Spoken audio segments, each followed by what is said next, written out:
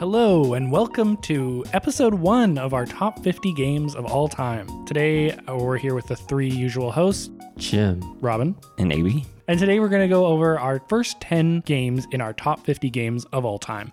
that is our bottom 10 games for those who care about ordering. 50 to 41. 50 to 41 is correct. You wouldn't believe how many messages we had across WhatsApp clarifying if this Obviously, was 50 to 41 or up, 1 to not 10. down. Yes, Like- it goes down. Because we played a ton of games, like everybody at the table has played a ton of games, 50 to 41 is still very good. To be in the top 50 means it's probably staying in the collection. Yeah, I think No risk at all. pre-pandemic, the global event, not the board game, I think we had a year where AB played over 300 unique games. I think he continues to play like that many unique games per year. So many. So when we say things in the top 50, these are super solid games, at least on AB's list. My list is probably you can have it, you can leave it. It's up to you. It's more. I think you'll get a shape of my personality more from my top 50 than these are actually good games. Yeah, I ranked all the way down to 200, and then I thought, how many of these games do I really love? And then I cut it back to like 45 that I really, really loved. And finding those last 5 games was hard. I eventually did it. I love every game on my list right now. Would be happy to play all of them. But this is more than just a ranking of all the games we've played. These are games we really love. And without further ado, I guess we just jump into our top 50 lists. Robin, did you want to start us off with the first of our number 50s?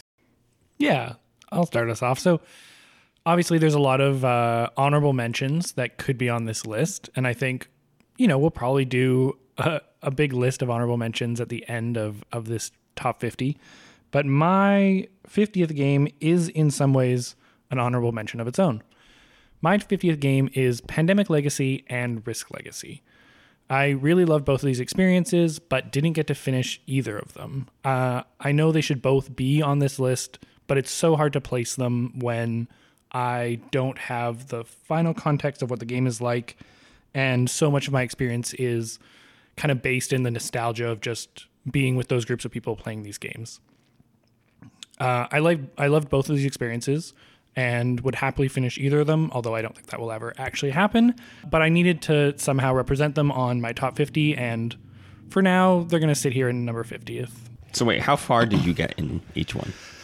I got halfway in Risk Legacy, which is you see most of the content, and I got 3/4, maybe just halfway, 3/4 of the way in. Okay, so you got a pretty good sense of I did get a pretty good sense of both of them. them. I think both of these would be higher on my list, just because I love the legacy format and the idea that like you're completing something with a group of people. And both of these games were really fun on top of that. So we'll see if other games that are legacy games can make it farther up this list. But for now, that's where they sit, my number 50, Pandemic Legacy and Risk Legacy. So, there's a lot of personalities out there who do their own top 50 lists. And I think when we approach this subject, we decide to kind of go away independently to form our lists. So I think across each individual on this podcast, there'll be different criteria of how we decide to place games on our list. I know for me, I generally run a 2-dimensional scale of judging games, one on how well I think the game was designed, and another a horizontal axis, if you will, of exactly how fun I found playing the game. And when compiling my list of 50, when you really consider it, it's a very personal list, so I very much was biased towards games I just found fun and would never say no to if someone brought it to a convention or brought it around to my place and said, hey, I have this game. If you're in the top 10, I will definitely say yes. I will drop everything, rush over and play this game. That was really how I approached my list. A lot of my list is made from just what I remember being fun and what I am very nostalgic of playing. So are these the best games? In my opinion, no. But these are the games that I remember most fondly and would be very, very happy to play again. Some of them are not something I would always recommend that someone else pick up and play, but for some reason or another, they have a place in my heart, and I would always be happy to play all these games. Something listeners should know is that I have a wide range of taste of games, I would say, or I love like light games, card games, all the way to like heavy Euros. So I split my list into two separate ones. We're gonna, for this top 50, it's mostly gonna be light medium to heavy games, and I have a separate list of lighter ones, just because I have trouble ranking a game of Insider against something like Indonesia or something. It's very difficult for me. So it was much easier to kind of go through just these kind of heavier experiences, and for me, it's really about ones that I always want to go back to, and really, yeah, how much fun I have playing the game subsequently as well. Yeah, I think it'll be really interesting. I think we're going to have like maybe 20 to 30 games that overlaps every list. And then I think there's the rest of the games, there'll be zero overlap. It won't be like, oh yeah, I have it on my list, but AB doesn't have it on his list. It'll be Jim is really into that game and only Jim is into that game. And that's fine because everyone has their personal preference. And hopefully you find someone on this podcast who you kind of relate to, trust their opinions of, because I know that's how I find my board games. There's a couple of personalities out there who I align with on when judging board games, and I usually trust them when I go out to seek further purchases. So yeah, I think there's a lot of diversity in this group, and I'm looking forward to hearing everyone's lists. I would bet that you are the most likely to have games that are both on mine and AB's list. Really? Are you actually going to tally? I'll tally what we all have. Okay. Yeah, we should probably keep track of when we have like a triple crossover. Yeah, that'd be good. I think Jim is the most normal. not normie. not even the most normal. I just think you and AB, there's like some games that you and AB have both really fallen in love with. And I think there's games that you and me have both really fallen in love with. And me and AB hate each other. Yeah. They don't talk outside this podcast. just have like less, I don't know, we're more divisive in our tastes. Yeah, I would Not say. always. Well, it depends on the like mechanisms or like what. Yeah. Worker placement, for instance, you guys hate. I would say I'd like it, but not pure. Sure. Like if it's like Yeah. if it's a run of the mill like Architects of the West Kingdom kind of thing. But it doesn't will like not turn generally you. enjoy Hearing it. worker placement doesn't turn you off playing Right. a game. Yeah, I mean, no, maybe it doesn't does. turn me off. No. Yeah, it just has to like There's gotta bring be- something yeah. a Just little bit trying new to to the. perpetuate But that's that. like every right? Yeah, true. Maybe not. There's a lot of like very mundane worker placement games out there. So. Oh yeah. Yeah. Place a worker, take It's an like action, maybe the collect easiest resources. Yeah, it's maybe the easiest first time designer Kickstarter type of game. 100%. Honey Buzz. You can't. It's on my list. My number 49, Honey Buzz. Yeah. Okay. If I had played it. I haven't played it, so Yeah. otherwise it would be up Oh, you there. haven't played it. It's No. actually. It's not as bad as I don't think it's as bad as both Sean and AB make it out to be. There was a definite fourth player disadvantage, Right. which the designer, when he was showing it off to us at PAX, was like, oh, sorry, Shucks. He was like, oh, yeah, that is super bad, and fixed it up Oh, in that's the release edition. that's good at least. You're right. You simply can't take an action. Okay, we'll fix that. Yep. Yeah. My number 50 is a game that I've dove fairly deep on. It was a Kickstarter game, and that is Millennium Blades. Millennium Blades is, I would almost argue, more of an experience or simulation than a game. It's a game as such where you are basically going on this collectible card game journey in a 3-hour time space. So there's a phase where you're going off and simulating buying cards for your competitive TCG deck, and then there's another phase where you all compete with that deck in a way to score the most points. I would say the actual competing with your decks is the least fun out of it. And even in isolation, the real-time aspect of buying and hunting for cards and making trades is chaotic and fun. And it's led to a lot of very high-pace, high-action moments that I really grow fond of when playing board games. And so, yeah, easily in my top 50. But again, really more of an experience. If you're thinking of like a very strategic game that you can sit down, this is not it. This is just chaotic fun. Yeah, we only bring it out at conventions because it plays best at 5. And really, you want more players who are really competing for when those cards turn up in the shop. So, yes, but always never a dull moment in the game. And so it's number 50 for me. Yeah, it's definitely one that has just a great table presence, and it feels like the game that it's trying to evoke, or like the type of play, and the real time like buying and trading of cards is easily the best part. The battle part of it is the battle part is really tacked on. Yeah, if that was just the game, I would like throw it out. Yeah. But there is the stress of like the building your hand and trying to both compete in the battle arena portion of it, and then also building sets. And yeah, this game is great. It has its problems, but it's an amazing game. Yeah, it's a game where everyone's standing up.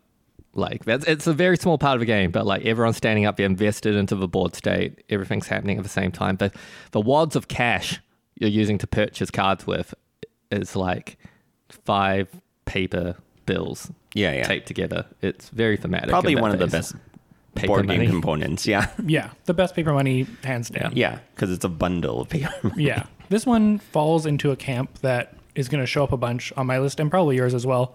It's just anything that's like kind of a convention game gets like a 5% boost. And this falls into that category for me. And that was my 50, Millennium Blades. My 50 is one that doesn't make it a table a lot, but when it does, I think about it a lot afterwards. I don't know if either of you have played, but it's called Goa. Yep. By Rudiger Dorn. I have not. I love Goa. Oh, is this the auction and off the actions? Auction action. Yeah. So each round you have auction to, you choose something on the board to auction, and if you buy it, you pay the bank, and if somebody else buys it, they pay you.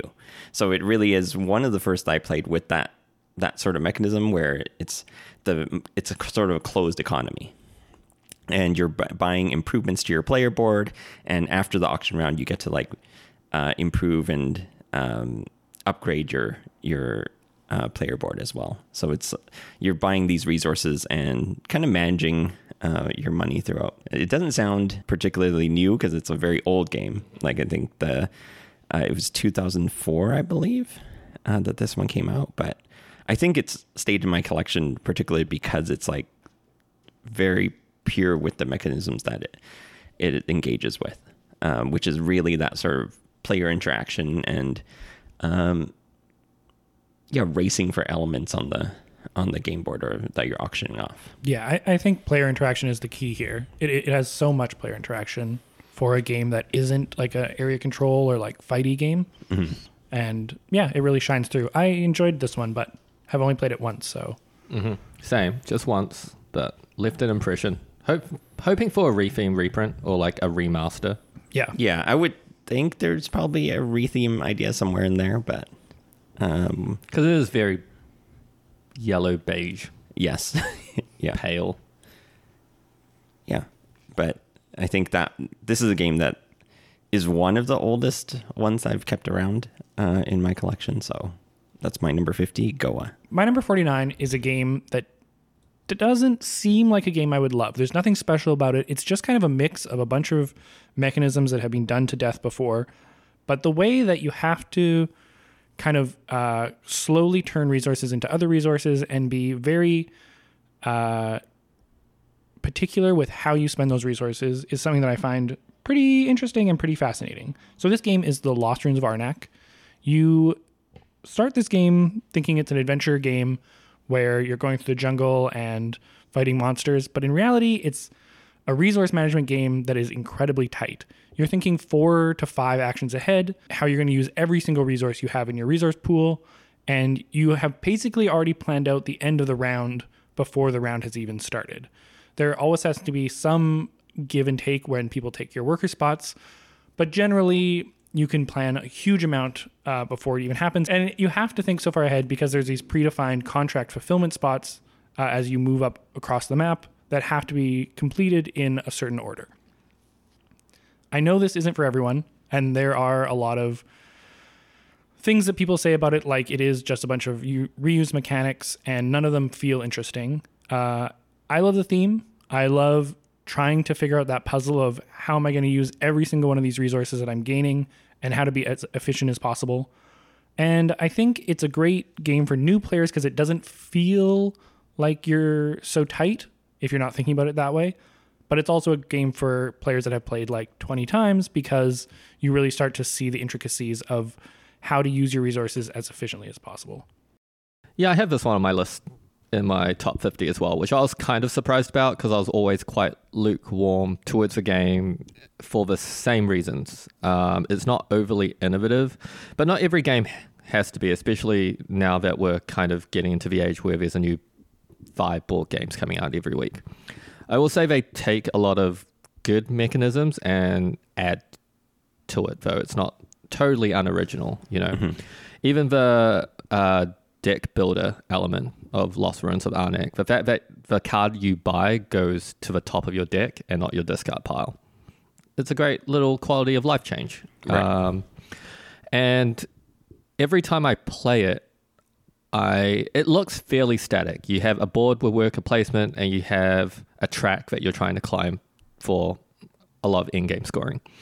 But every time I play it, I surprise myself with how much strategy is in the game. I've tried one strategy where I just use helpers. I try to get like the gold state helper as fast as I can and just like constantly use and free up. I'm going to use the term tap and untap, but just like abuse that to climb up the track really fast and kind of ignore the worker placement portion of it. I've used one where all I'm doing is just taking the free slots, which are like the lower value resources, and then just using the upgrade ability to get them to the red rubies that I need to use to get up further on the track. So it will surprise you after 2 games, I was like, okay, I get it. I get this game. But then at about my 5th play of it, I was like, oh, there's actually a lot of strategic options that I didn't consider after the first 2 plays. So yeah, I was looking for excuses to take it off my list, but every time I play it, it's like, no, it's a solid game, and I actually do have fun playing it. For me, maybe what you were saying is exactly why I should give it more of a try, because I did go in thinking it would be more of a sort of like a jungle adventure kind of game, and maybe that left an impression where I didn't get what I expected, which is, maybe a fault of the artist for having such an evocative cover, but I would say I enjoyed the play of it. So I think with more plays, I would get more into it, especially looking at it as a sort of tighter game. Cause I always thought it was more sandboxy, kind of romp through the jungle kind of thing going into it. Yeah. If you play 5 or 6 games ranked on Board Game Arena, you will just get crushed. Yeah. Cause people are ruthless with how the lines of play are so thought out ahead and so extremely meticulous that, you're just way in behind. Which might be a good place to try it out again on Board Game Arena. Yeah, it is. It is a good spot, for sure. I will say the expansion is great too. It adds player powers for each of the characters. And each character, while not completely unique, has a mechanism on the board that is different than any other character. So it adds variability and is a lot of fun. That's my number 49, Lost Ruins of Arnak. My number 49 game is Notre Dame. This game is one that I'm going to have a bit of difficulty explaining, even though I played it a bunch of times. And it's because we tend to just bring it out by default sometimes. It's like, what do you want to play? Well, we haven't played Notre Dame in a year. Let's just play it. And no one says no. Yeah, and it's very easy to just get back into it. Yeah. Nobody needs a refresher. It's great. It's rules light. It's the mechanism's very interesting. It plays good at various player counts because the modular board that you set up is very smart and intelligent. There's a rat track. We all love a rat track. And there's multiple lines of play, which is, I think, a theme that you'll find that especially Robin and myself really enjoy discovering in a game is specific strategies that you can pull out, or just testing weird things that might not work while being able to ignore other parts of the game which other people might be focusing on. Yeah, it's a game where you decide 3 cards that you want to add to a collective subset or deck of cards that gets shuffled. You just draft. It's just a normal draft. Right. You take one and pass it along. And in typical fashion, each card will be specific to a area on the board, which you can basically build up your strength in or use to mitigate the plague infecting your specific player board, or help build Notre Dame. So there's a lot of ways to get points. There's a lot of strategies and pathways you can take. Again, it's very easy to just pick up and play. And I think mechanically, it's just solid. There's not a bad thing I can really say about this game. Yeah, I like to explain this game as worker placement, but every time you place your worker on an action, it stays there, and then it gets stronger next time you take it. Mm-hmm. You can't take any action you want because the draft is what's dictating which actions you can take. But understanding that, hey, like the 5th time I place my worker on the money spot, I get $5 instead of $1, which is insane because most games that wouldn't work at all. But for some reason it works here because your actions are so limited by what you can draft. Yeah, So- like everybody will have some action that is pretty strong, Yeah. or somebody will kind of balance out all their actions a little bit more. It is also very punishing, which we tend to like. There's almost no interaction except for the drafting, but the fact that the game is punishing feels like, the game is going to hurt you if someone else doesn't. Yeah, Feld has definitely chilled out a bit in his old age, but his old games, definitely a lot of punishment there. Yeah. That's my number 49, Notre Dame. My number 49 kind of harkens back to this geek list that I have been maintaining, which is games with like a European man on its cover. Oh my God. And so this game is definitely exemplary of that, and it is Hansa Teutonica. And this one is like maybe a very drab theme. It is trading in medieval Europe. You are establishing market towns in this sort of German Hanseatic League in the Middle Ages. And it really is, for me, like one of the purest kind of route building Euro games. It's just very, very easy to explain. Like you kind of put people out and connect different towns. But there's a lot of interaction in terms of like where you put your trade routes out, because you can block other players and they can kick you out, but they give you a benefit for kicking you out. So it's very highly interactive, and I think just every time I play it, I get reminded like, oh, this is why I really like this game. Yeah, I haven't played this enough. I think what you said is true. It's easy to teach, and it's easy to understand what's happening, but not the consequences that your actions have. Mm-hmm. I remember playing this the first time, and you were at the other table, I think, and you walked over and you're like, why are you letting this happen? And one player was just shooting up the point track. I just didn't know that I was letting it happen at the time. Right. Yeah, it takes a couple plays and definitely is maybe punishing for a new player if everybody else knows what's going on.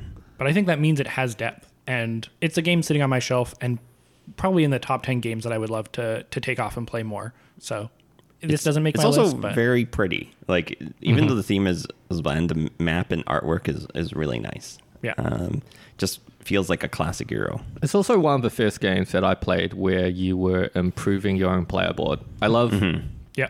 It's one of my favorite mechanics is to remove a piece to unlock my own special ability in a game. And Hansa Teutonica does it really well. That's such a great part of it too, is that there's a sort of emergent asymmetry that's going on. Like you kind of get a sense of where people are trying to score those big points, like connecting across the map, or they're trying to just hit all these like towns on the edge, that kind of thing.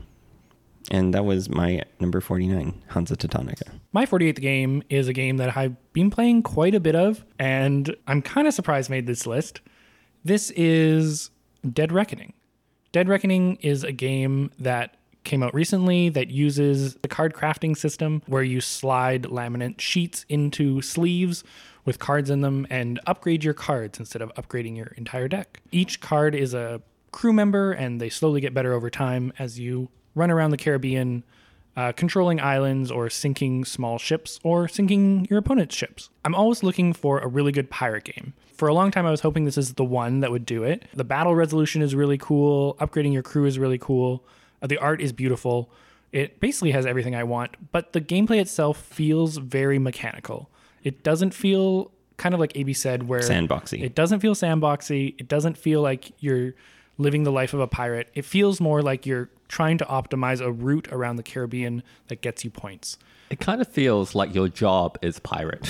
Yes, Exactly. You're not a pirate. Your job is to be a pirate. Just do well and we'll give you your yearly evaluation in about a month. Exactly. I love this game still, and I've played it a whole bunch, and I am starting to play the campaign, which is really cool, and adds a lot of piratey things like burying treasure, which you can't do in the base game, which I love, and does slowly start to get there. This might be my favorite pirate game at the moment, but I'm hoping that something like Emergence of Marauders or something that comes out in the future can replace it. But for now, this is making my list as the flagship pirate game in my collection. Good pun. Yeah, it is the best pirate game I can think of right now. I mean, I haven't played a couple up there, like you mentioned, Emergence and Marauders. Will we count Archipelago? Is that piratey? No. Yeah, so I think it outstays its welcome a bit, just a bit. I think like there's a mechanism of me just trying to get the most money and then protecting the islands that I have invested in with a whole bunch of cannons and forts, and that gets a bit boring. I don't want to build up forts and cannons on a island. That doesn't sound piratey to me. I want to go raid merchant ships, blow up other people. I think the better plays that I've had is when that, there isn't much of that sort of like turtling. Everybody just like rushing around trying to get the end game triggers, actually. Yeah. Like, I think that's the better.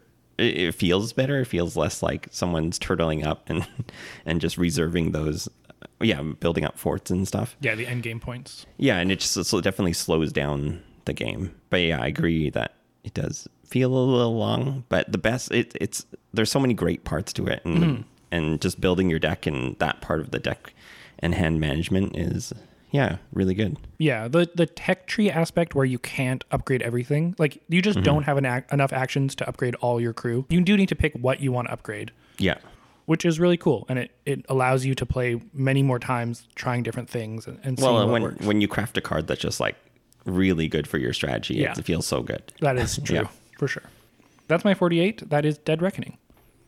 My number 48 is a game that reminds me of my childhood.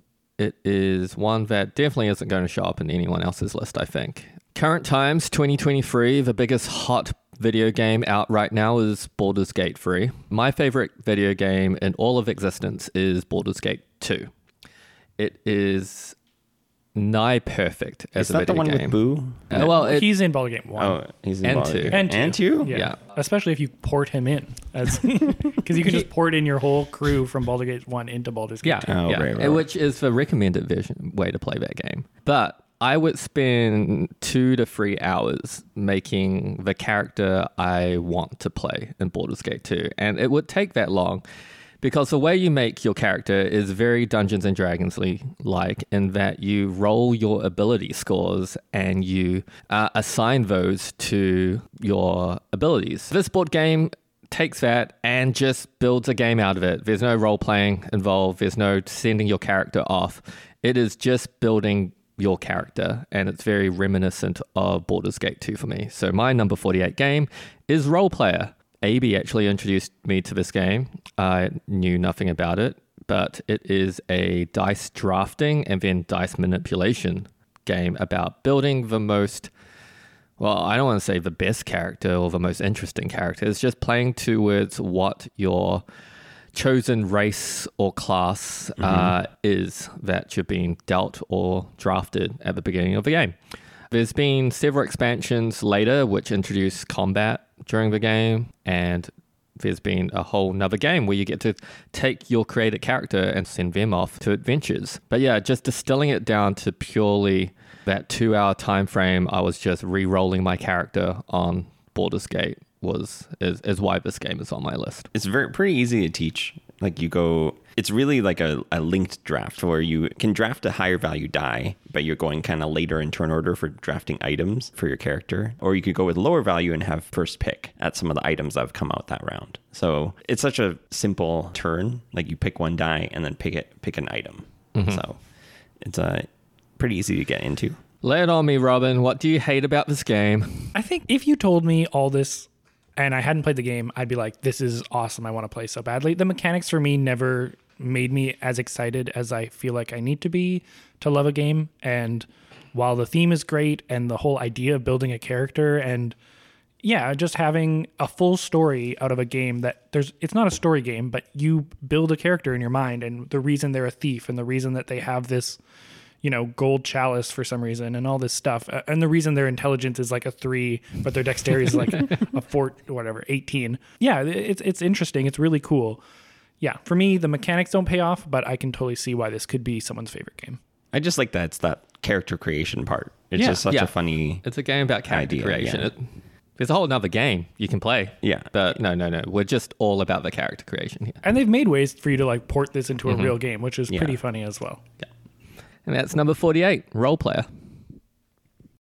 My number 48 is one that I've been meaning to get back into the table. That might be a recurring theme for this lower part of the top 50. But this is an Uwe Rosenberg game. It was his 5th game, and it's called Ora et Labora. So this is also in the series of games with a medieval Western European person on the cover, man on the cover.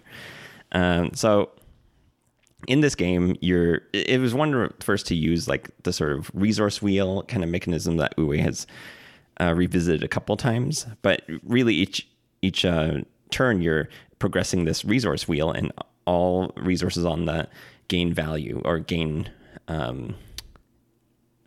all the resources on the wheel increase. So, and then you're in value, yeah. And then you're drafting or you're taking resources from that wheel on your turn. And you're building up your player board. And this is something he's revisited a lot where there's a sort of emergent asymmetry in terms of the buildings that you build in your tableau and like kind of inform the strategy that you're going after. But this one, yeah, it's really stuck with me as like one that was a pioneer in that type of gameplay where you're building up a sort of combo of actions on your own player board that kind of ladder up to these end game points. It's been so long since I played this. I can't say if I loved it or not. I can't really remember. But I do remember opening the box and seeing how many different resources there are. There's like 20-something resources. Yeah, they're double-sided. It's insane. Yeah. So I think there's like 10, and then there's like the other side of them, which are like upgraded versions. Yeah. I didn't find it that fun in my first playthrough because this was one of the heaviest games I was introduced to at the very start of playing board games, and I was just trying to keep up with everything. There's like a wheel, there's resources, there's like placement of, I think, the buildings or the pastures you're creating on your player board. That means a whole big deal. Like if you don't plan that out properly, you're not going to score a lot of points. There's just a lot going on. But I played it probably a couple of times since, and it connects really well once you understand like what you're supposed to be doing and how this all interplays and how timing is something you should think about beyond what you're going to do on this turn. And it was a big lesson for me in my jump from like medium games to heavy games. So yeah, this is an Uwe Rosenberg one that's stuck around in my collection. There's been a few of his that I've really enjoyed, but I've kind of fallen out of love with, like Caverna being one of them. I really enjoyed that, like kind of early in my like exploring heavier Euro games, but I like his tighter designs, and this one felt like that. And that was my number 48, Ora et Labora. All right. My number 47 is also a game, like AB said, that I loved playing, but haven't played enough and want to get back to the table. This game is Dominant Species. and Dominant Species Marine. I haven't played Dominant Species Marine. I played Dominant Species a couple times. I really enjoyed it. Making a big assumption it's as good as the original. I hope it is, but I can't be sure. The parts of Dominant Species that I really, really loved is the thematic ties to the game. The way the area control itself works is insanely cool. There is a lot of aggression towards other players, but it's kind of done in an indirect way where you're able to alter the environment that everyone is in, and that changes how strong different people are in those environments. Well, what's interesting, it usually affects more than one player. Absolutely. Yeah, so it's like it's not necessarily a direct attack. Right. Yeah. Exactly. It's such a cool game, and the theme is amazing. The parts that I didn't love the original were that there is just so many options on the worker placement board. You can place anywhere you want, and every action affects so much on the main board that taking any action is crucial. Like every action really, really matters. The change they made in Marine, which I haven't played, but I think AB has, is that you can only place pawns underneath where you've already placed your current pawn. So you slowly diminish the amount of choices you make over the round when you eventually have to pull all your pawns back into your supply and skipping a turn. So I like the idea that there is some idea of what other players can do because maybe they've already placed their pawn halfway down the board. They can only place their pawn on spaces that are lower than that or pull them back. And you're trying to time out when the best time to place your pawns high or low is, and then also try to find a spot where another player is pulling all their pawns back and releasing those spots to be used again. Marine does only play 4 players, but honestly, at a game of this weight and length, I'm probably totally fine with that.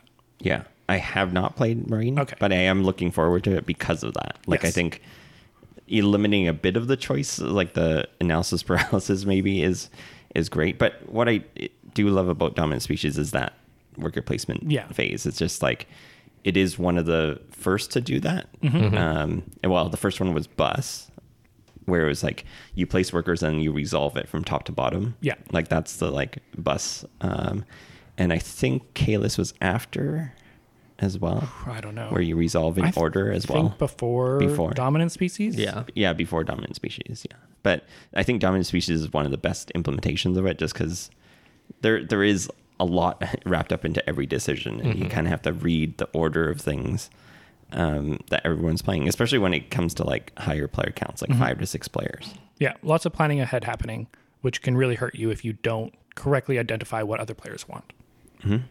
Yeah. And I enjoy just taking a step back from that game and it's like you're seeding a script of what happens to this ecosystem and seeing the repercussions in real time. It's equal parts simulation for me as much as like area and control. The only time I played it, it was a 4-hour game with 6 people, and I think we ran pretty late, but it was like enjoyable isn't really the word I'm looking for. It's worth playing, obviously, and it is fun to play it, but by the time you're in the later stages of it, no one's talking to one another.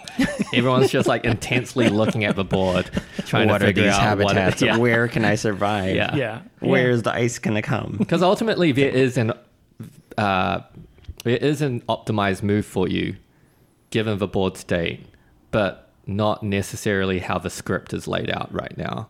And then someone takes an action before you that totally screws up your plan. Yeah, part of the game is really knowing the game well enough to like read intention of like the other players and trying to play around that.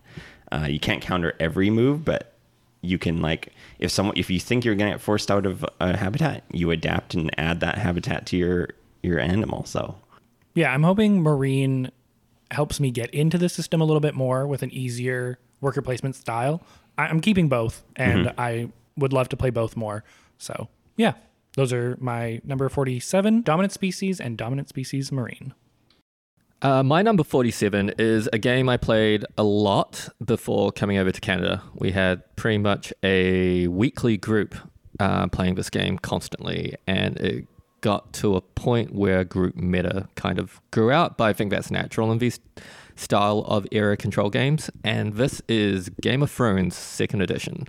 This was around the time that the TV series came out. So this is an area control game where you take control of one of the houses, plays best at 6, really plays just at 6.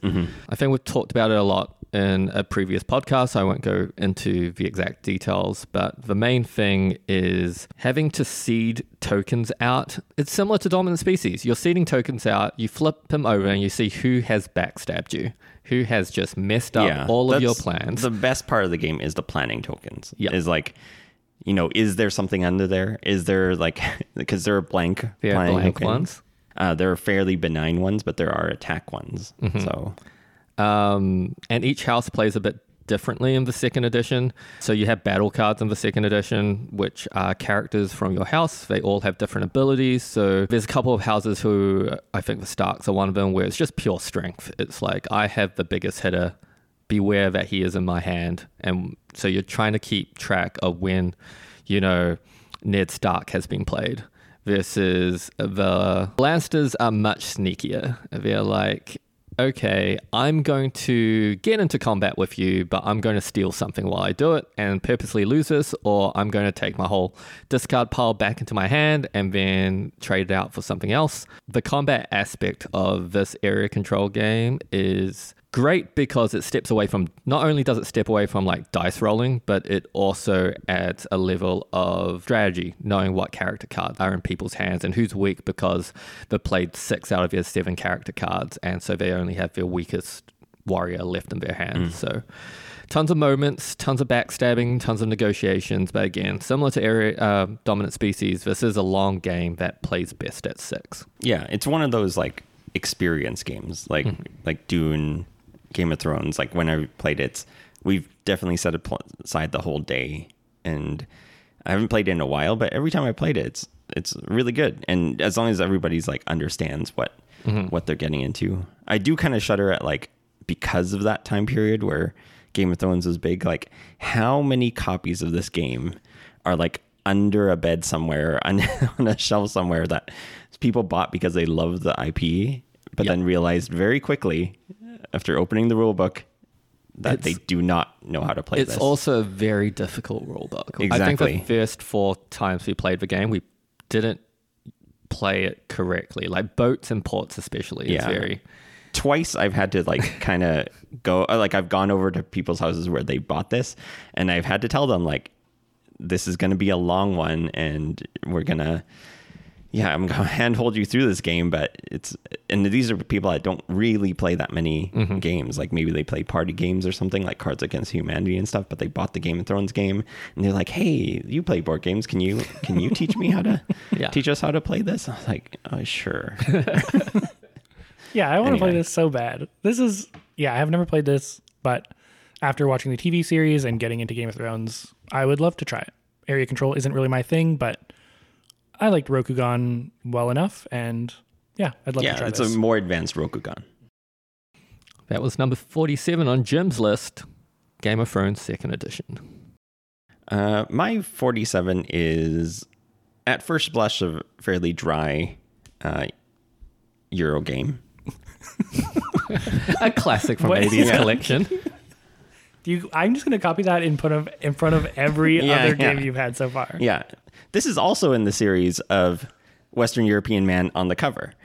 This is Lorenzo Il Magnifico, a game from 2016, and with an expansion, I think in like 2018, I think Houses of the Renaissance came out. Yeah, this one is a worker placement game where your workers are informed or taking the values of a collectively rolled set of die. So there's a black, white, and orange die, and you have a corresponding worker, and everybody has that value that round.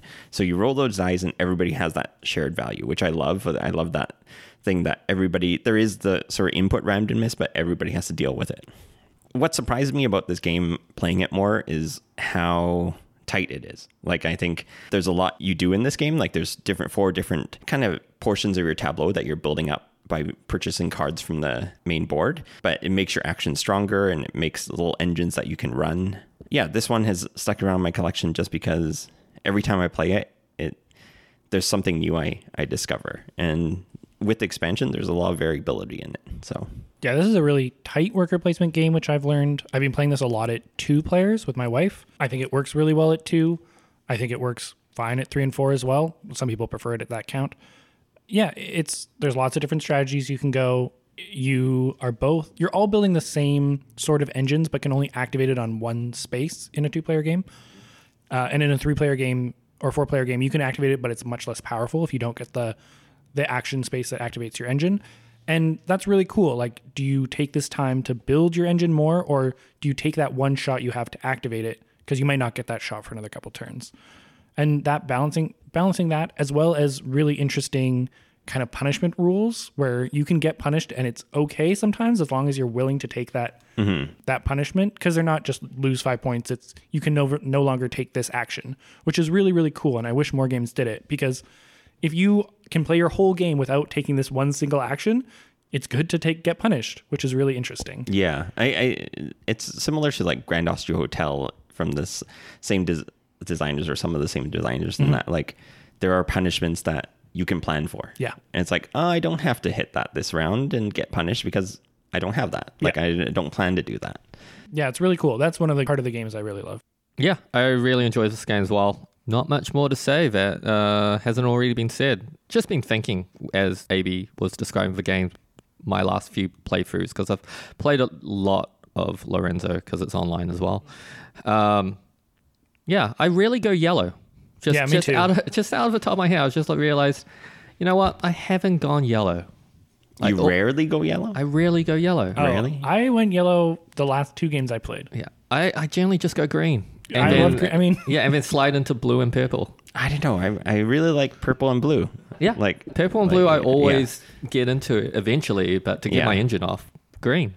I mean, green is the standard start, I think, right? Yeah. The base for listeners, these are the 4 different types of tableau, like parts of your tableau that you can really build out, and each one is like a very different feeling game. Yeah. Like I think purple, like there's certain aspects that like you get special abilities, like that gives you like special actions, and yellow is more like income and trading, higher resources. Income, and trading resources, and green is base resource. Base production. Yeah. One underrated thing is I really like the player boards in this game. Everything has its spot, and there's no wasted area when you purchase the one-time use. I think blue cards are one-time usage. They just stack on top of each other. Yeah. It's very nice. I have the Italian version of this game, and it works great. Everything's in Italian. There's it's all symbology, so That's it doesn't the matter. most thematic version. It is the most thematic version. Yeah. I love it. Okay, and that was my number 47, Lorenzo Il Magnifico. My number 46 is actually very similar to Lost Ruins of Arnak, my number 49, and that is Wayfarers of the South Tigris. Wayfarers of the South Tigris is the newest game by Shem Phillips at this point. This game is a dice allocation game where you roll some dice and then put them on your player board, and as you put cards into your tableau, more dice spots become available for you to place your dice into. There's also some other worker placement aspects to it, but in general, you're building a larger player board and taking more actions to make a larger player board. It feels really rewarding to make a huge vista of things. You have stars above, or you have islands below, or universities or mountains. It looks beautiful, and going in different directions rewards different things, but planning ahead is the largest key to winning this game. And like Lost Ruins of Arnak, I really like that, and I feel like this game does it well. Yeah, largely I found that this was his cleanest design. Nothing felt tacked on. Everything had its purpose. You're rolling your eyes. Is it the worker placement part of it? Yeah, the worker placement feels tacked. Yeah, the worker placement I barely used, but it was my get out of free jail card if I ever didn't have something I needed. Just place a worker and get it. Yeah, I really like that in games. Arnak has it with the place your idol up onto your player board. Yeah. So I equate it to that. Yeah, and it's which like I if I've planned super poorly and I literally cannot take a move, well, I have a worker to just throw at something and get what I need to at least undo how badly this has gone. Because there was a point in our game where I was like, oh no, I'm here now in my journaling, and to get to the next space, I need this, which I haven't really planned for because I generally don't plan in games. I'm very tactical. But again, similar to Lorenzo Il Magnifico, player board's super clean, build outwards, very satisfying to build up. That's not an understatement. It is so nice to build these player tableaus. Yeah. Right. And you feel like you're discovering new lands. You're going across the seas or riding camels across the desert to find new mountains and observatories. it's really good. And I was surprised how much I liked it. Yeah, cards that are beside each other that connect in the art is something that I love. Yeah. I'm definitely looking forward to trying this. I haven't tried it yet. I do really like dice placement mechanisms in my games, and yeah, I think I've been intrigued about this.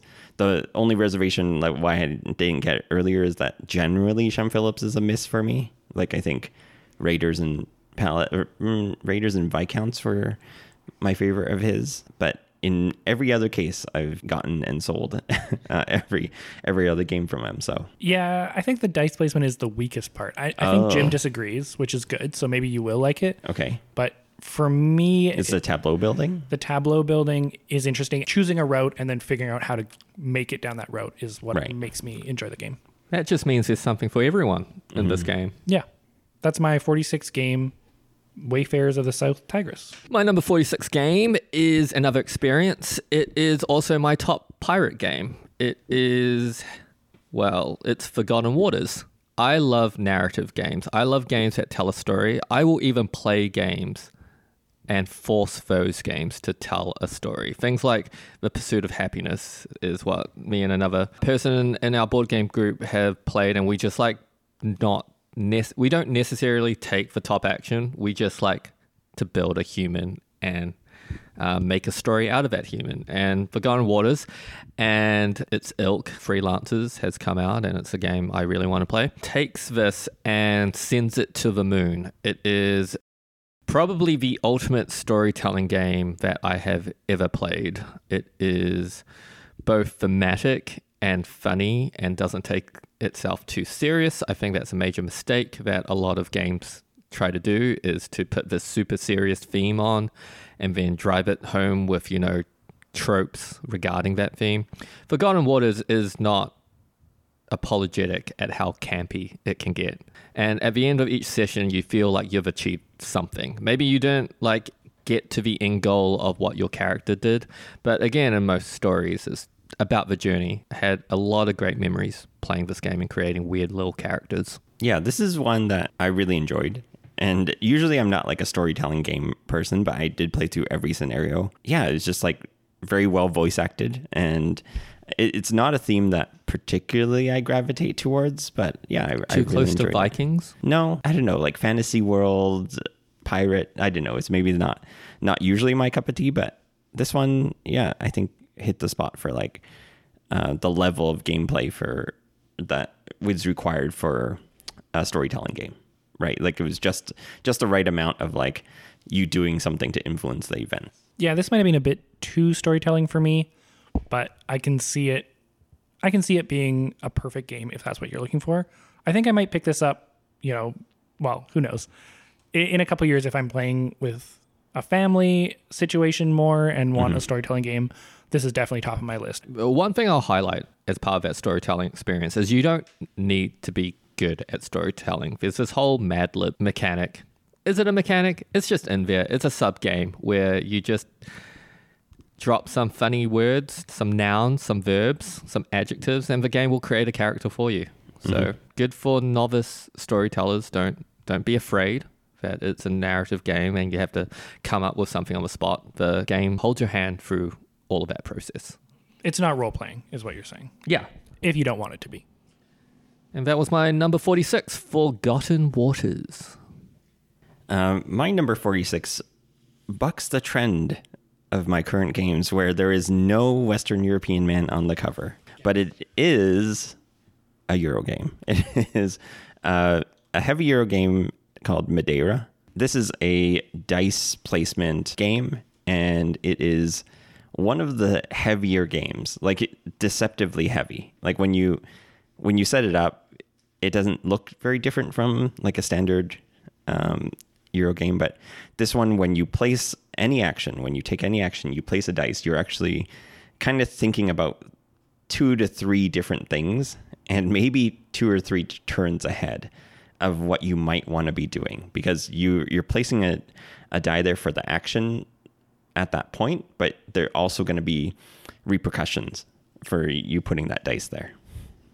So I think this one is always one that leaves me thinking about it, and I'm always replaying the game in my head. I am, I think 3 years into the wait for the new edition of this one. So maybe one day they will deliver this Kickstarter, but not soon. Is this the game that Jim can't win online? Correct. I was about to say that. This is the game that I just don't think the way I play games is suited for this game. It is.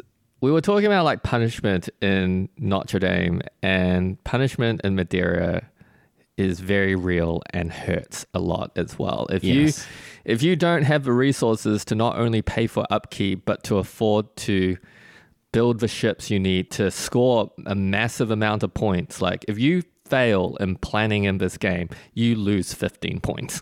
Yeah. And everyone is 15 points ahead of you because they did plan or took the action that you needed. It is still it's a very good game. I will continue playing it online or in person to try to get that elusive win. But if you're a tactical player like me, you're not going to have a successful time. Yeah, I can't reiterate enough how much this game relies on planning ahead and also planning on how you could get blocked. Yeah. How you could fail in doing your plan and planning a route, a B and a C plan just in case. I would not recommend playing this online if you're trying to learn it. Probably people are very good. Yeah, people are very good. And it's not easily passable online of exactly where you should be planning out your turn.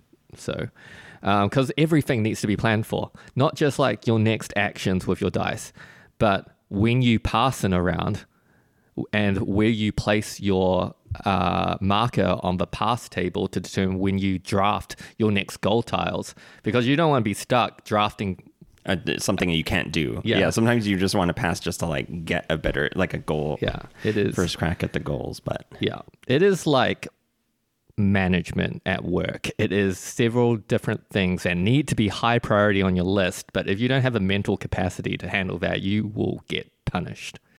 It kind of reminds me of what you said about Arnak, is that like you do have a lot of information at the outset of the round, and you have to plan to say what you want to accomplish that particular round. Yeah, I wonder if I would really like this, but probably not. 50-50. We'll see. It depends. Yeah. I'll wait until you get the Kickstarter, and then we'll find out. And that was my number 46, Madeira. My number 45 is a game that we played a long time ago, and in some ways it doesn't make sense why it's on my list. The theme is pretty much non-existent, but the mechanics are so interesting and fun that it made it. So that game is Heaven and Ale. How would you describe this game, Jim? Heaven and Ale is a rondel game where you are moving around the board every round to select different tiles to place on your player board. And every time you place a tile, you make a choice to place it either on the light side or the dark side. One generates that resource for you, which you use to brew. What are we brewing? Whiskey? Beer? Ale? Ale. Heaven and Ale, right. Yeah. And the other side will generate money. Yeah, the combination of kind of it's not push your luck, but you're moving around the rondel and you think, okay, how much time do I have? Can I realistically stop here and at the next spot, or do I just need to immediately go to that second spot and forgo the resources that would have been on both spots? Mm-hmm. That, coupled with the choice of whether to build money or to build resources, basically points, is also really interesting. And then the mix of, you have these kind of end of game scoring cards that you can spend for money, and deciding when and which ones of those to use is also very important, because the game is incredibly tight. And if you don't it's very easy to go bankrupt and not have enough resources to complete your plan. Yeah, this is a game that asks the question, how bad do you want it?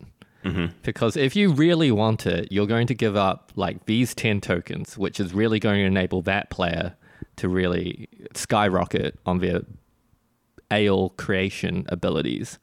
And I just love a rondel.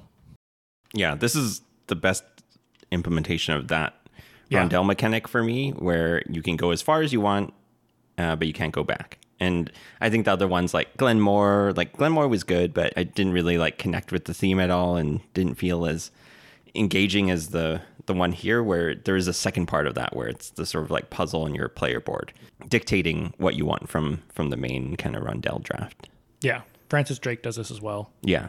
Yeah, it's interesting. And it does another cool thing is when you're brewing the beer, it takes 5 different resources to brew beer, and you need all those resources to be going up the track at the same rate. Mm-hmm. So if you have, the most hops in the game, that's great, but you also need that many barrels, and you need, that much wheat as well. Yeah. Barley, whatnot. Mm-hmm. Almost Kinesia-esque in its scoring, because it's the lowest tier resource that's going to hold back your ability to score in this game. You need them all balanced. Yeah, balanced is ideal for sure. But yeah, it's a mechanically really interesting game. That's Heaven and Ale.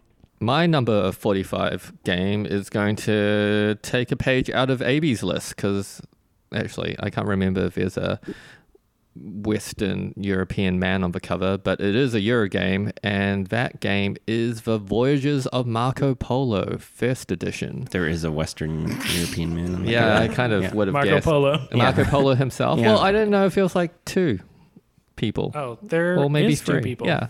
But that counts. Yeah, Okay. that counts. There's Okay. at least one. I should Yeah. follow your geek list. Yeah.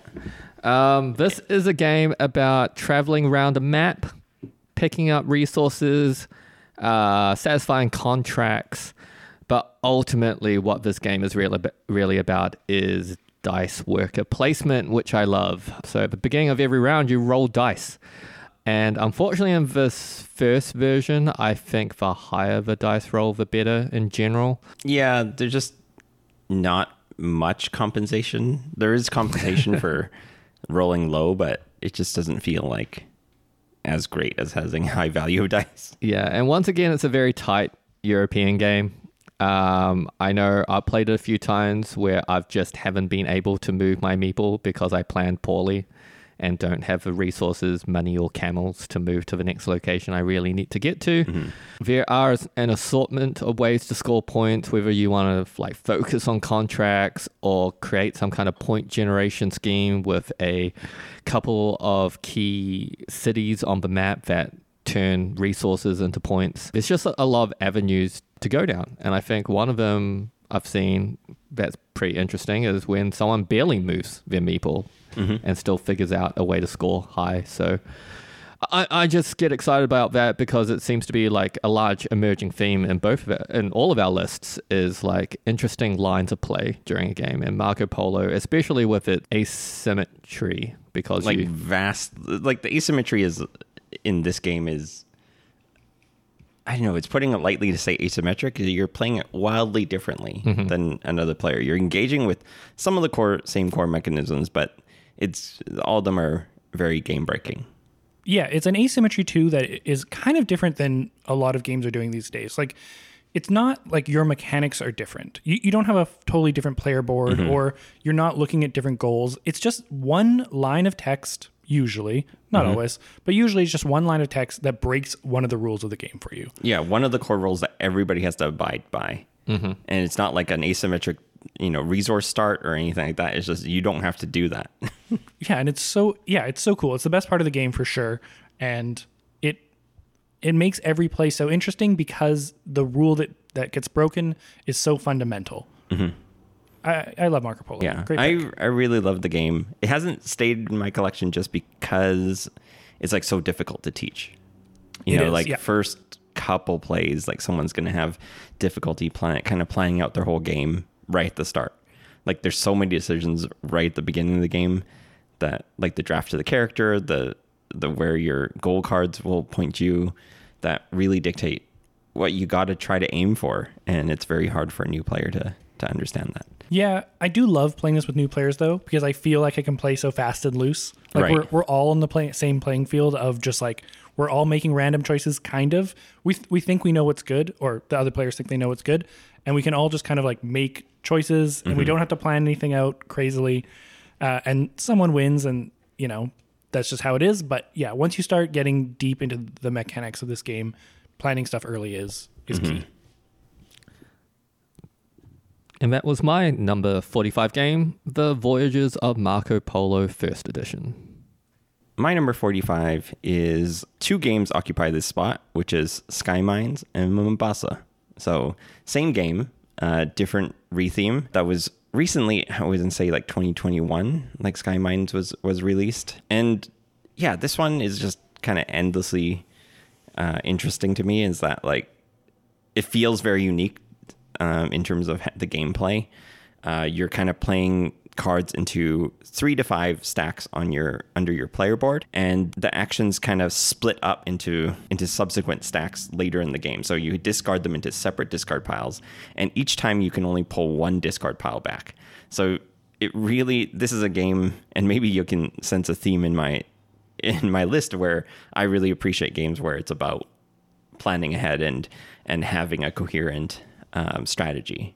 And this one, yeah, kind of ticks all those boxes in terms of like the amount of player interaction where you're competing for certain resources. You're also cross-investing into 4 different companies. Yeah, I really like it. The only thing that has kind of dropped it in terms of my list is that I do not really love the new art, and I kind of wish it had the more classic Euro kind of feel of the original artwork.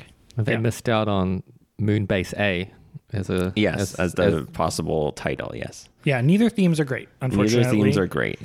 The game's amazing. The thing you're talking about the bins and discarding cards into them, every time I play the game, I'm like, this is a crazy mechanic that should be used somewhere else.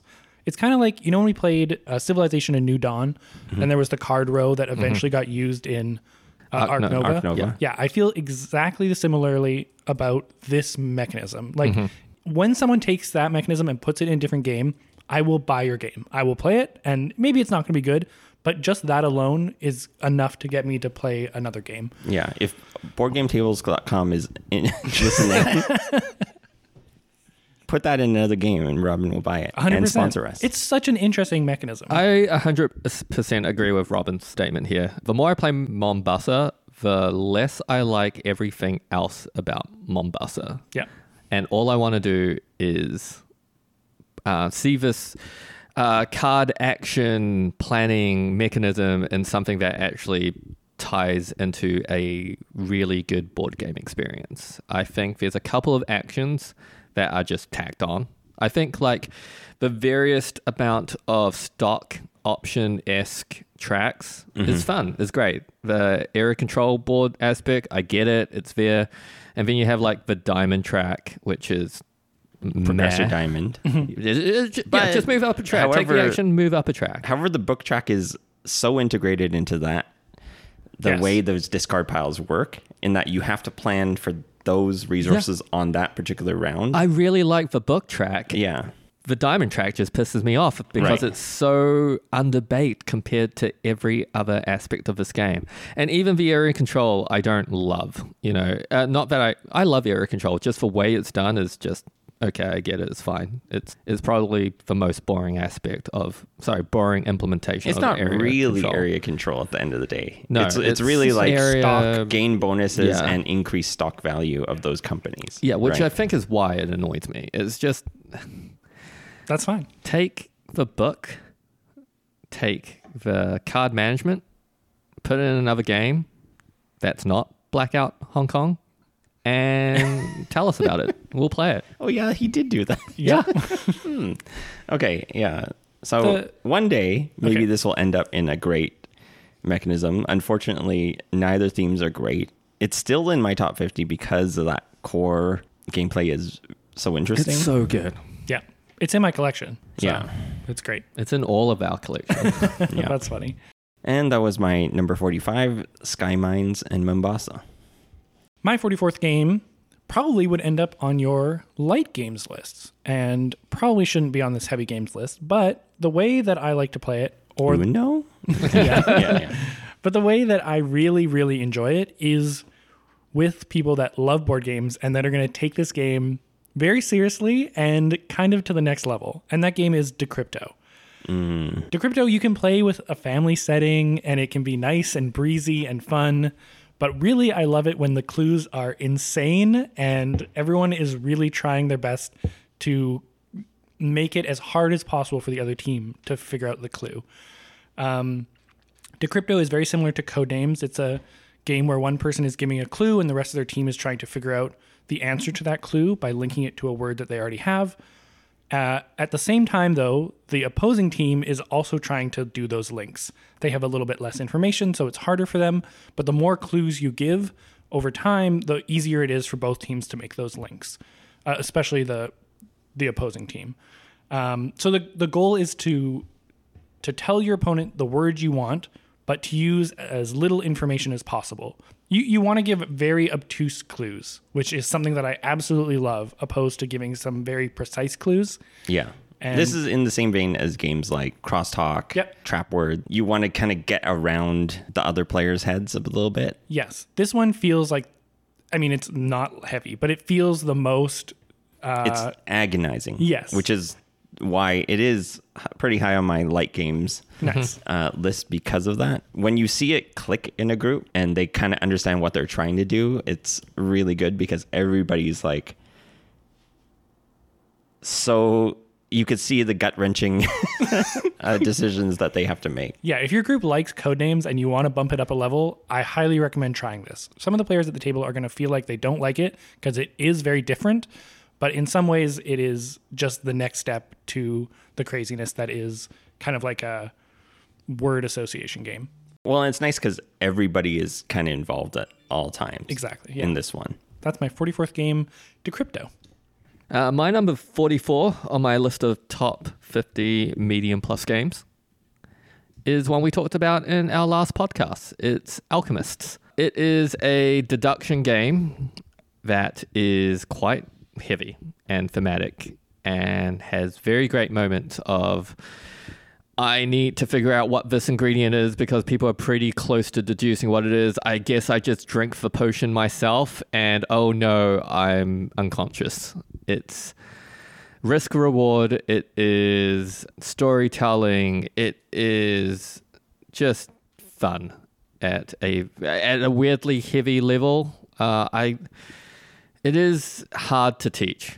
Although worker placement games generally aren't too hard, but like how everything wraps together and what you're trying to do, because usually in a game it's very obvious. You deduce things and you score points, but in this game you can score just as much points not deducing things and lying about things and being like, yeah, I am publishing a journal that makes this ingredient have these properties, which may or may not be true.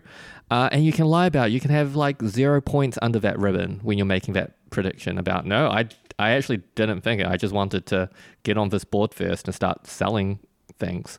So there's a lot going on to it, and there's a lot of different ways to play Alchemists. And it's just super fun. I should try this at one point. I had a long time aversion to games with an app. It's so lightly used. And so I should try it. I should get over it a bit. I like storytelling games with app and stuff, but yeah. I think you kind of need it for any kind of deduction game. So this is a CGE game.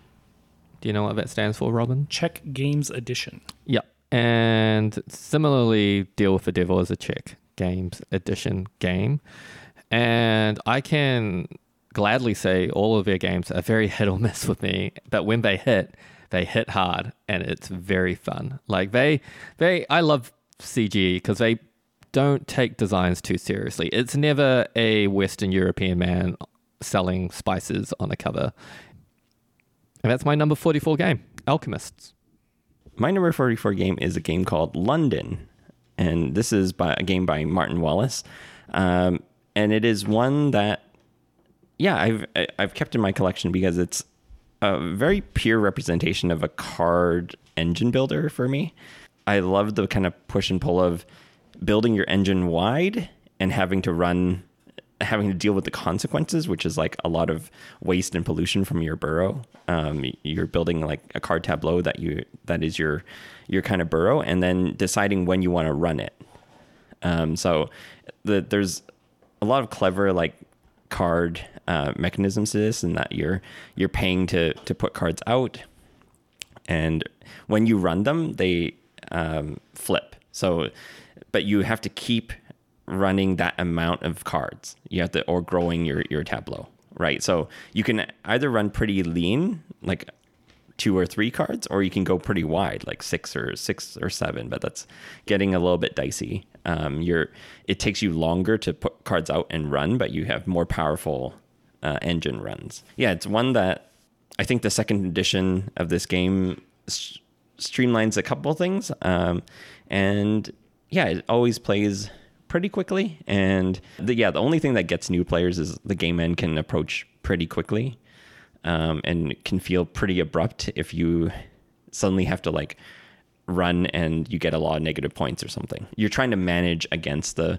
punishment of the game, which are these kind of pollution tokens that punishes player with the most of it. Yeah, I've only played this once. I think this could be something I would really enjoy. I generally really enjoy these styles of games. We should play it more. Yeah, I love card games, and this is like such a heavier version of a card game. Yeah, I've only played the second edition. It's very pretty. I do like the mechanic of, what is it? There's a discard row, but it gets covered up. There's like 2 rows, right? Yeah. So if you want to get it, otherwise it disappears. And that was my number 44 game, London. My number 43 game is our first crossover. My number 43 game is Millennium Blades. Yeah, Oh, a double crossover.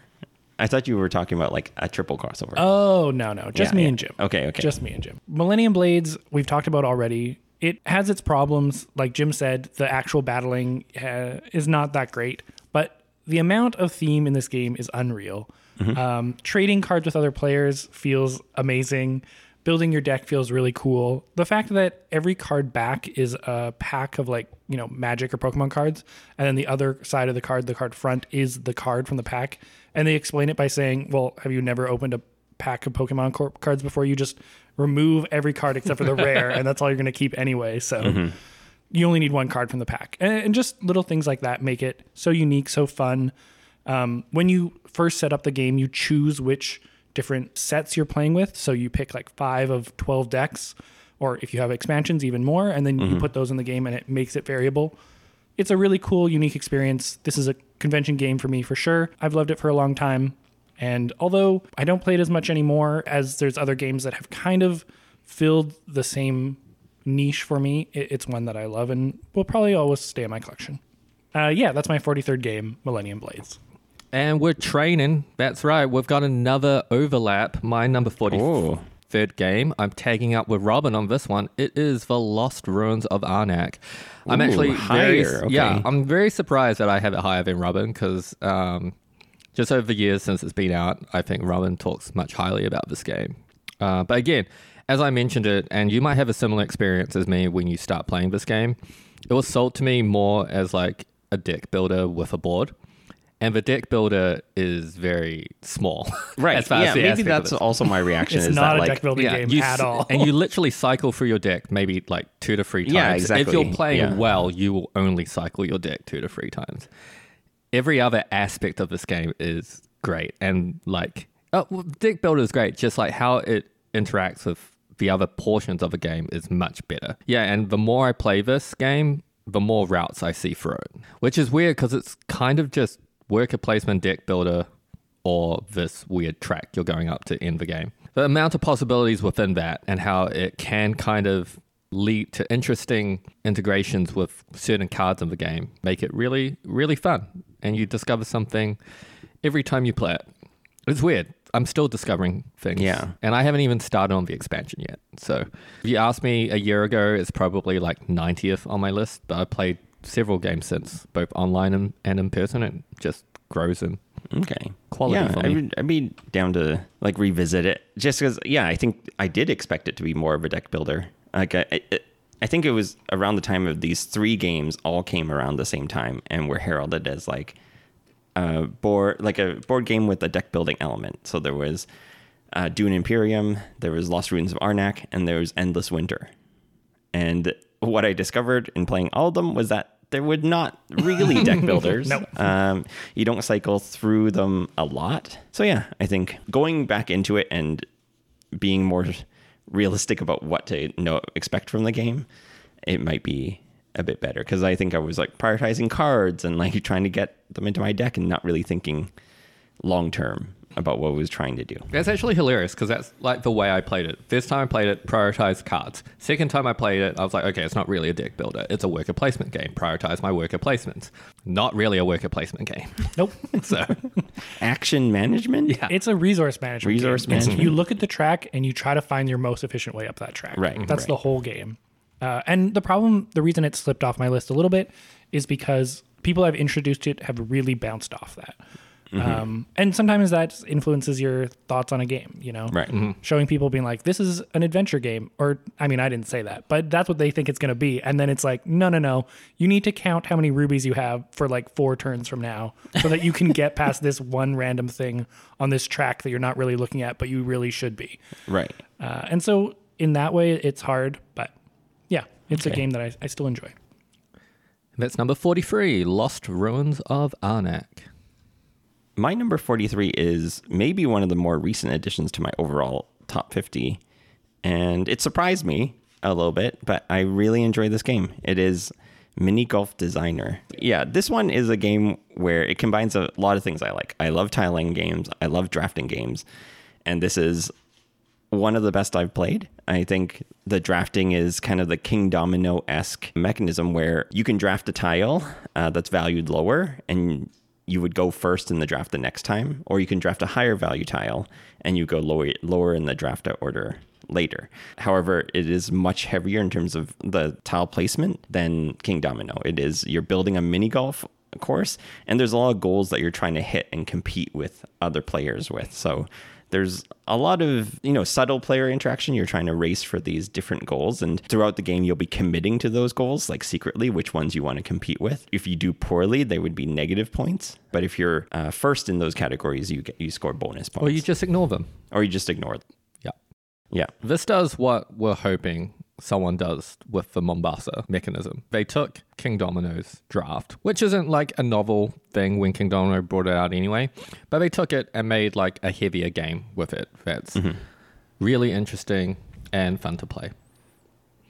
And like you're building a little mini golf course. Like who doesn't like it? Yeah, I'm so surprised I haven't played this. I really should. I love King Domino so much. I love mini golf so much. This would probably be one of my favorite games. And that's number 43, Mini Golf Designer. My 42nd game is a game that is very divisive. Some people love it, some people hate it, and that's mostly because it's a real-time game. Do I love it or hate it? I hate it. Okay, cool. I don't remember exactly. My number 42 game is Magic Maze. I hate it. Yeah, I figured you did. Magic Maze is kind of more of an experience than a game.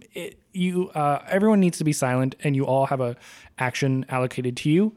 And the actions could be like move a pawn north, move a pawn south. And everyone around the table is working together to move these pawns to certain locations. You can reveal more boards and walk around a mall. I don't really want to talk about the theme too much. But it's a cooperative and real-time, non-talking board game. I love this game. It's so good. It's so good. But it is on my light list. Yeah. But it is my favorite way to teach it is I walk everyone through what we're trying to do. Yes. And we all do it with the actions that we're doing. Yes. That we have in front of us. And then at the end of it, it's like, great. Now the core of this game is that we cannot talk. Yeah. And there's this timer running. Yeah. And we have to go and flip that timer before it runs out. If you want to be really passive aggressive, there's this guy right here. Yeah. And you can hold this giant marker. And I have been tempted to get the newer printings of the game. I got the newer. just because the marker is larger. Yeah. So I might just do that. That's But very funny. It's a great real-time game, but keep in mind, people that don't love high stress situations and real-time games may not enjoy this. Yeah, definitely not. It's an experience that you should try. You're going to know right away if you love it or hate it. Yeah. That's Magic Maze. I love that. During any point in the game, you feel like you're letting the team down. Yeah. Yeah. Or you're staring at someone who you think Who is letting the team down. And then you realize it's actually yourself. It's you. Yeah, that's a very fun real-time game. That's Magic Maze. Number 42 on my list is a Martin Wallace game, and think people might be shocked it's not higher, but I have split it out into 2 different games. And the first one that has made its appearance at number 42 is Brass Lancashire. I don't want to go into too much detail about this game because I'm sure we'll all talk about it later on in our list. I'll talk about it? Oh my God, really? I've only played once. It is, I don't even know how you describe this game because it is card. Yeah, hand management. It's an economy game. Yeah. It's competitive with slight cooperative route building. It's a infrastructure building game. It is a lot of things, but also not a lot of things. And it is so interactive for a Euro game of this weight and this. Yeah, and Lancashire is the like most interactive version of this one. So this is the game that Martin Wallace published earlier, you know, with the traditional beigey Very beige. board. And it's tight. And it is, and I've played like probably 100 games of this on the app. It is so good. Just so you're basically building routes throughout England, South England, I guess, where you are using coal and iron to try to build paths out and infrastructure out to build other goods, to deliver them to certain ports to earn points. And each of your infrastructure is worth points at the end of the game. But when you build something that generates iron for you, someone else will steal that iron or someone else will use that coal. And at a certain point, all of your infrastructure disappears from the game because, you know, no one wants to use canals anymore and they want to use train tracks. And a whole second phase of this game, it's crazy that like everyone takes this game super seriously, and it is a super serious game. But just the whole concept of how he came up with this super... Everything is so interconnected and dependent on each other. It's like insane that it works. You know, it's not about the most money. No. Like, and it's like really how do you navigate all the other players and get the most points? And also you're limited by your hand. So it's one of my favorite parts of games when you have to like read your hand, what you're starting with and what you can do. So it's such a tight management between how much money you have and trying to turn that into points. I think this is close to the top of my list of most well-designed games. There is nothing about this game that feels tacked on. There's nothing about this game that doesn't make sense. It is purely one of the best designed games I've ever seen or played before. Is it fun? Not all the time. When someone steals your coal constantly or uses iron. You've put that coal out into the market. Yeah, Jim. but I was really... Anyone can use that coal, Jim. Yeah, now I can't build my railroads out from Manchester and I'm stuck. So help. I have only played this once. I think this Either versions? I've never played the other version. You've never played the other version. Should we RidgeCon that? Yeah, I was just thinking this might be the highest want to play game of any game currently. I would do. So, yeah, maybe we'll make my list next year. I hope it does. That was my number 42 game, Brass Lancashire by Martin Wallace. My number 42 is the first by this designer, and there are a bunch of his games on this list. And this one is by Vital Lacerda, and it is Kanban. EV? Yeah, either version, EV. Driver edition? Yeah, Driver's Edition or EV. I do think EV has improved it a lot for me and has subsequently made my list. It was definitely probably outside my top 50 in its original incarnation, just because like there were a few rules tweaks they made that made a lot more sense and made you engage with. Like there was this one thing I didn't really like in the original edition where you could really score these goals as many times as you want, and really limiting that makes it so that everybody has to kind of watch and engage in multiple parts of the game. You can't just kind of plan and put all your eggs in one basket kind of thing. And I really enjoy this game because it's such a simple core mechanism. You place all your workers in a row, like in an action row. You only have one worker, and so each round you're just executing along this thing. So it's kind of like Dominant Species, but a very limited choice. And a lot of his games echo that. It's like you have a very simple turn. You go to these one of few spots or a few types of actions, and there's a whole snowball effect of things that it's related to. Yeah, this one's very thematic. You're working in a little car factory and trying to be the most efficient at making and researching and building cars. Yeah, a little history there. Kanban is a work process that's used in modern day software engineering now and electrical engineering, which is my field. But it originated from Toyota, which is why the theme is automotives. So they pioneered a way to mass produce their vehicles using the Kanban method. I love that it's integrated in a wonderful board game. It's weird because I hate punishment in other games, but the fact that this punishment is Sharon, who is just Susan? Sandra. Whatever. Yeah. Sandra's just following you around and judging everyone in this department. So she just turns up one day to evaluate, I don't know. How's everyone doing? Bad. Poorly. Yeah. Yeah. Do not play with nice Sandra. Ah, yes. Play with mean Sandra, because it's the best way to play this game. And that sort of wanting to keep up with her evaluations is one of the forces that kind of keeps pushing you in this game. Interestingly, it's named after his wife, Sandra. But anyway, that's funny. Yeah. Yeah, I think it's great in terms of planning ahead, is that you can see exactly what everybody's kind of trying to do. And yeah, a lot of the game is really looking at possible combos or like how to get to those evaluation meetings. That's where you score, is like how well you met like those kind of planned expectations. And that was Kanban by Vital Lacerda. My last game for this top 10 is number 41, and that's, I think, the best trading game I have ever played, and that's Bonanza. Bonanza might end up on the later list for you guys. Definitely will. Okay, great. But he adds a layer to it. No, in this case, I don't know. This just feels like such a full game to me. The idea that your cards in your hand can't move once they're set is really, really unique. And I've seen it done in things like Luxor or Scout. But anytime a game does that, I'm always really intrigued. And in this game, it works so perfectly because every turn you must play the card on the right-hand side of your hand, and you can play 2 cards if you want. And every turn you can also trade with another player. And sometimes those trades aren't even that you want a card. It's that you just need to get rid of the right card in your hand because you have no more fields to plant. Yeah, and you have to uproot your beans if you have to plant the one on your right. So you can tell when someone is desperate to get rid of one.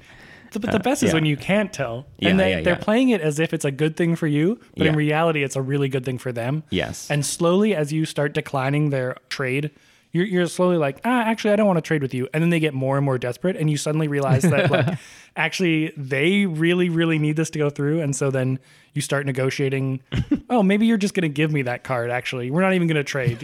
I'll just take it off your hand. And those are the best parts of this game, for sure. Yeah, this is probably my top trading game as well. Like, I think this is great because it's pretty easy to teach. The hardest part is really, like, don't move the cards. Yeah. But I think it's pretty easy to teach, and I think the valuation of it very quickly clicks with everybody. Yeah. Like how you value different beans. Like the artwork could use a little bit of an update for 2023, but there is a little bit of charm about this like 90s era bean artwork. There's a new version which is like flowers. So you're trading in dahlias. Yeah. I don't think anyone expected this, but it's a back-to-back Martin Wallace fest over here in Jim's Corner. Oh. That's right. My number 41 is another Martin Wallace game. It is A Study in Emerald First Edition. Again, another game we talked about in previous podcasts. I think Robin might be surprised that this and Millennium Blades are so low, and that's just mainly because I would class both Millennium Blades and A Study in Emerald First Edition as convention games. Similarly to like Game of Thrones, it's something I need to prep people in advance that we're going to be playing this. So be in the mood for. Yeah, it's going to be it's going to be longish. Yeah, and you have to be prepared. Not so much the length of time for the Study in Emerald, which is a deck building game. It's also it's social deduction-esque. Basically, there is the cultists versus the I want to say investigators, really it's Sherlock Holmes's crew. This game, and only this game, so not the second edition, is crazy. It's, as Brass Lancashire was a perfect design that melded everything together really well, A Study in Emerald First Edition, I feel, is its antithesis. It is, hey, deck building, social deduction, and also random things could just pop up in this game that might not make sense and will change half the rules, but you'll adapt. You'll have fun with it. So good luck. And that's why it's probably needlessly heavy. It's a pretty simple deck building game. Pretty simple what you're trying to achieve and how the end games are triggered and how to score points and everything like that. But then halfway through the game, zombies. Yeah. Vampires. Yeah. Werewolves. Yeah. Oh, your agents are secretly my agents, so good luck. Yeah. It's one of those where you explain it. Seems pretty simple. You move here, do some actions. Like you have this deck that you're gaining cards for and getting better actions. And then you have to explain all the different crazy things that can happen. Yeah, it's like, oh, this card came up. We need to pause the game so I can go on a 15-minute explanation on what this means for us. And all the ramifications. Yeah. So not only is this like a convention game, it's one where I would you almost have to be in a euphoric state of mind to play this game. You can't be in a mind where you're like in Brass, where you're thinking specifically every move and how that will deal with victory conditions. You're really just entering this game expecting a unique, fun experience. You know, it's more social deduction almost than an actual board game, which is why I love this game to bits. I paid €70 for my copy of this game because it's out of print, and it's just so much better than the second edition, in my opinion, that it was worth it. And I'm glad that it's in my collection now, and I'll never sell it or give it away or whatever. It means that much. And that was number 41, A Study in Emerald, first edition, not second edition. My number 41 is an auction game, and it is so wildly different of an auction game that it is, a fairly unique game in my collection. It is QE, and this is a game, stands for quantitative easing. We've talked about it before on the podcast, but board games with a twist. Yeah, board games with a twist. Go look it up, guys, if you haven't listened to it. Yeah. So this one, the twist is you can bid anything you want. A million rubles. Yeah, and I've had games where we've been fairly conservative. We've been, 10, 20, and then I've games where we're in the millions. Where you're bidding in the millions. This one is. Yeah, always fun to kind of introduce because then it's always interesting what happens depending on the players. And the fact that only the information about how much people are bid is only revealed to certain people at the table. There's a lot of management of that sort of like information that's happening, and subsequently like how people value all the different things that you're bidding on, like these industries that you're bidding on. Yeah, it's such a tough game to kind of explain what is so magical about it, but I think it ends up clicking with more people than I think it will be. It's definitely one of the most unique games of all time. I think the first couple times you play this, it is really magical. And I do kind of wish this was in my collection just because I love showing it to people and I love people seeing it for the first time. And just the whole idea is crazy, and the fact that it works is insane. So yeah, maybe not like a game I want to be playing every week, or maybe not even like every month or every year, but it's so unique and so interesting that I totally understand it being on your list. It's on my light list. Yeah, this was in between. It takes longer than usually like the games on my light list take. Yeah. And that was like one of the factors that bumped it over this one. And that was QE. Interesting list so far. There's been some games that I didn't expect to turn up on people's lists. A lot of games that I thought I would have lower than other people and vice versa. And our first couple of overlaps. Yeah, my biggest thing is how many games you guys mentioned that I just want to play. I should stop playing new games and just start playing old games that I haven't got a chance to play yet. And maybe that's something that I'm going to start doing moving forward and trying to get some of these games that probably should be on my list, but just I haven't had enough time to fully find out. Yeah. I want to immediately backpedal and say I will probably have the most crossover with everyone now. Yeah, 100%. Isn't that what Robin said? Yeah, but I said the opposite, and I regret everything. Oh. Jim is like a glue. I'm the glue that holds us together, guys. So. Yeah. And thus ends episode 1 of our top 50 games of all time. 50 to 41.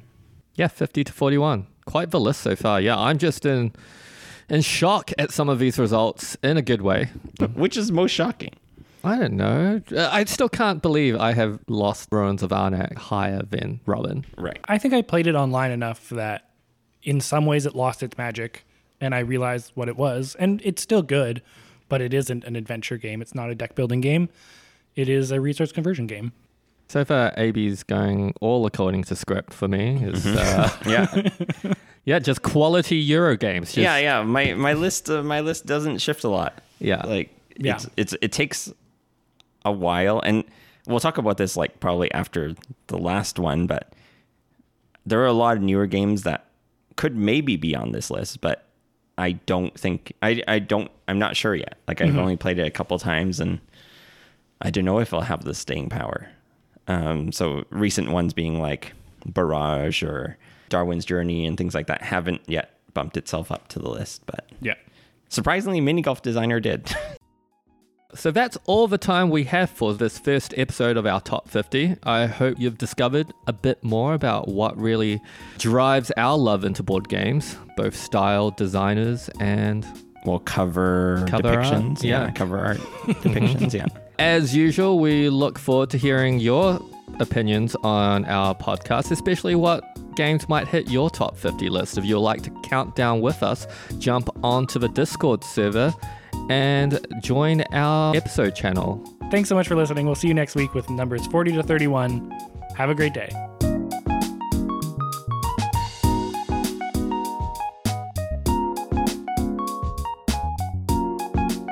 You've been great. I've been better. This is the discard pile. No. Okay, Yeah, this okay. list is no risk of going in the discard pile.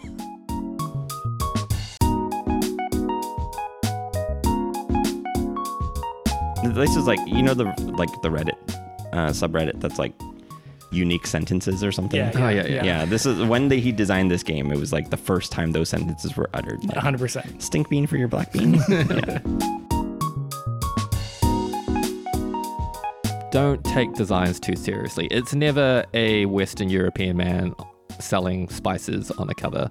It is weird, wacky, and now AB's going to fact check me because he's got a geek list where he's following all of this. But yeah, I think like Through the ages. well, there's yeah, okay, all right.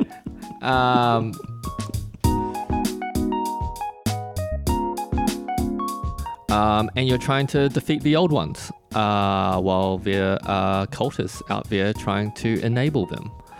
So, And what do Sherlock Holmes have against elderly people?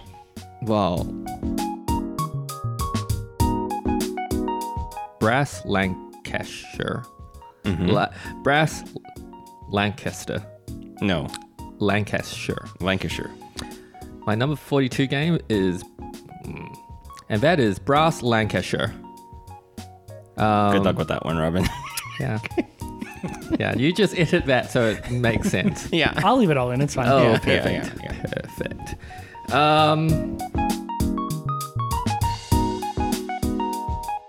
To tell your opponent the words you want, but to use as little information as possible. So if my word is... Oh, Walked yourself into a corner I here. did. Yeah, that was a mistake. No example. Yeah. Anyway. No example indeed.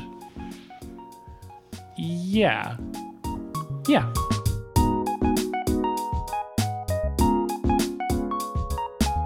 Maybe it's like weird doing an honorable mention at the end, but I don't have a single assert on my list. because I've only these are the advanced statistics that I'm interested in. Right. I'm hoping you've listed that me and you have had one overlap each. yeah, Well, isn't it 2 overlaps then? Well, yeah, 2 overlaps, 2 connections between me and Robin, and so far 0 connections with AB. Right. yeah, no coin, no whatchamacallit. I have no a Lacerda. coin-ish. Okay, well, Yeah. Plus, we're only at 50 to 41. We're at 50 to 41. no, but I Yeah, just mean like yeah. those are 2 types of games that could both be on my list, but are not because of plays. You know, if I had a like, what do I most likely think would be on my top 50? Right. They'd make it. I like the plays on that theme, like that game that was like where the shopkeepers, you're just like the RPG game shopkeepers. I don't think the game was very good. Bargain Quest. Bargain Yeah, something Quest? like that. Yeah. It's over there. It's right Oh, there. It's right there, AB. Damn, you're calling damn. out Jim's higher games on his list. Ooh. Okay.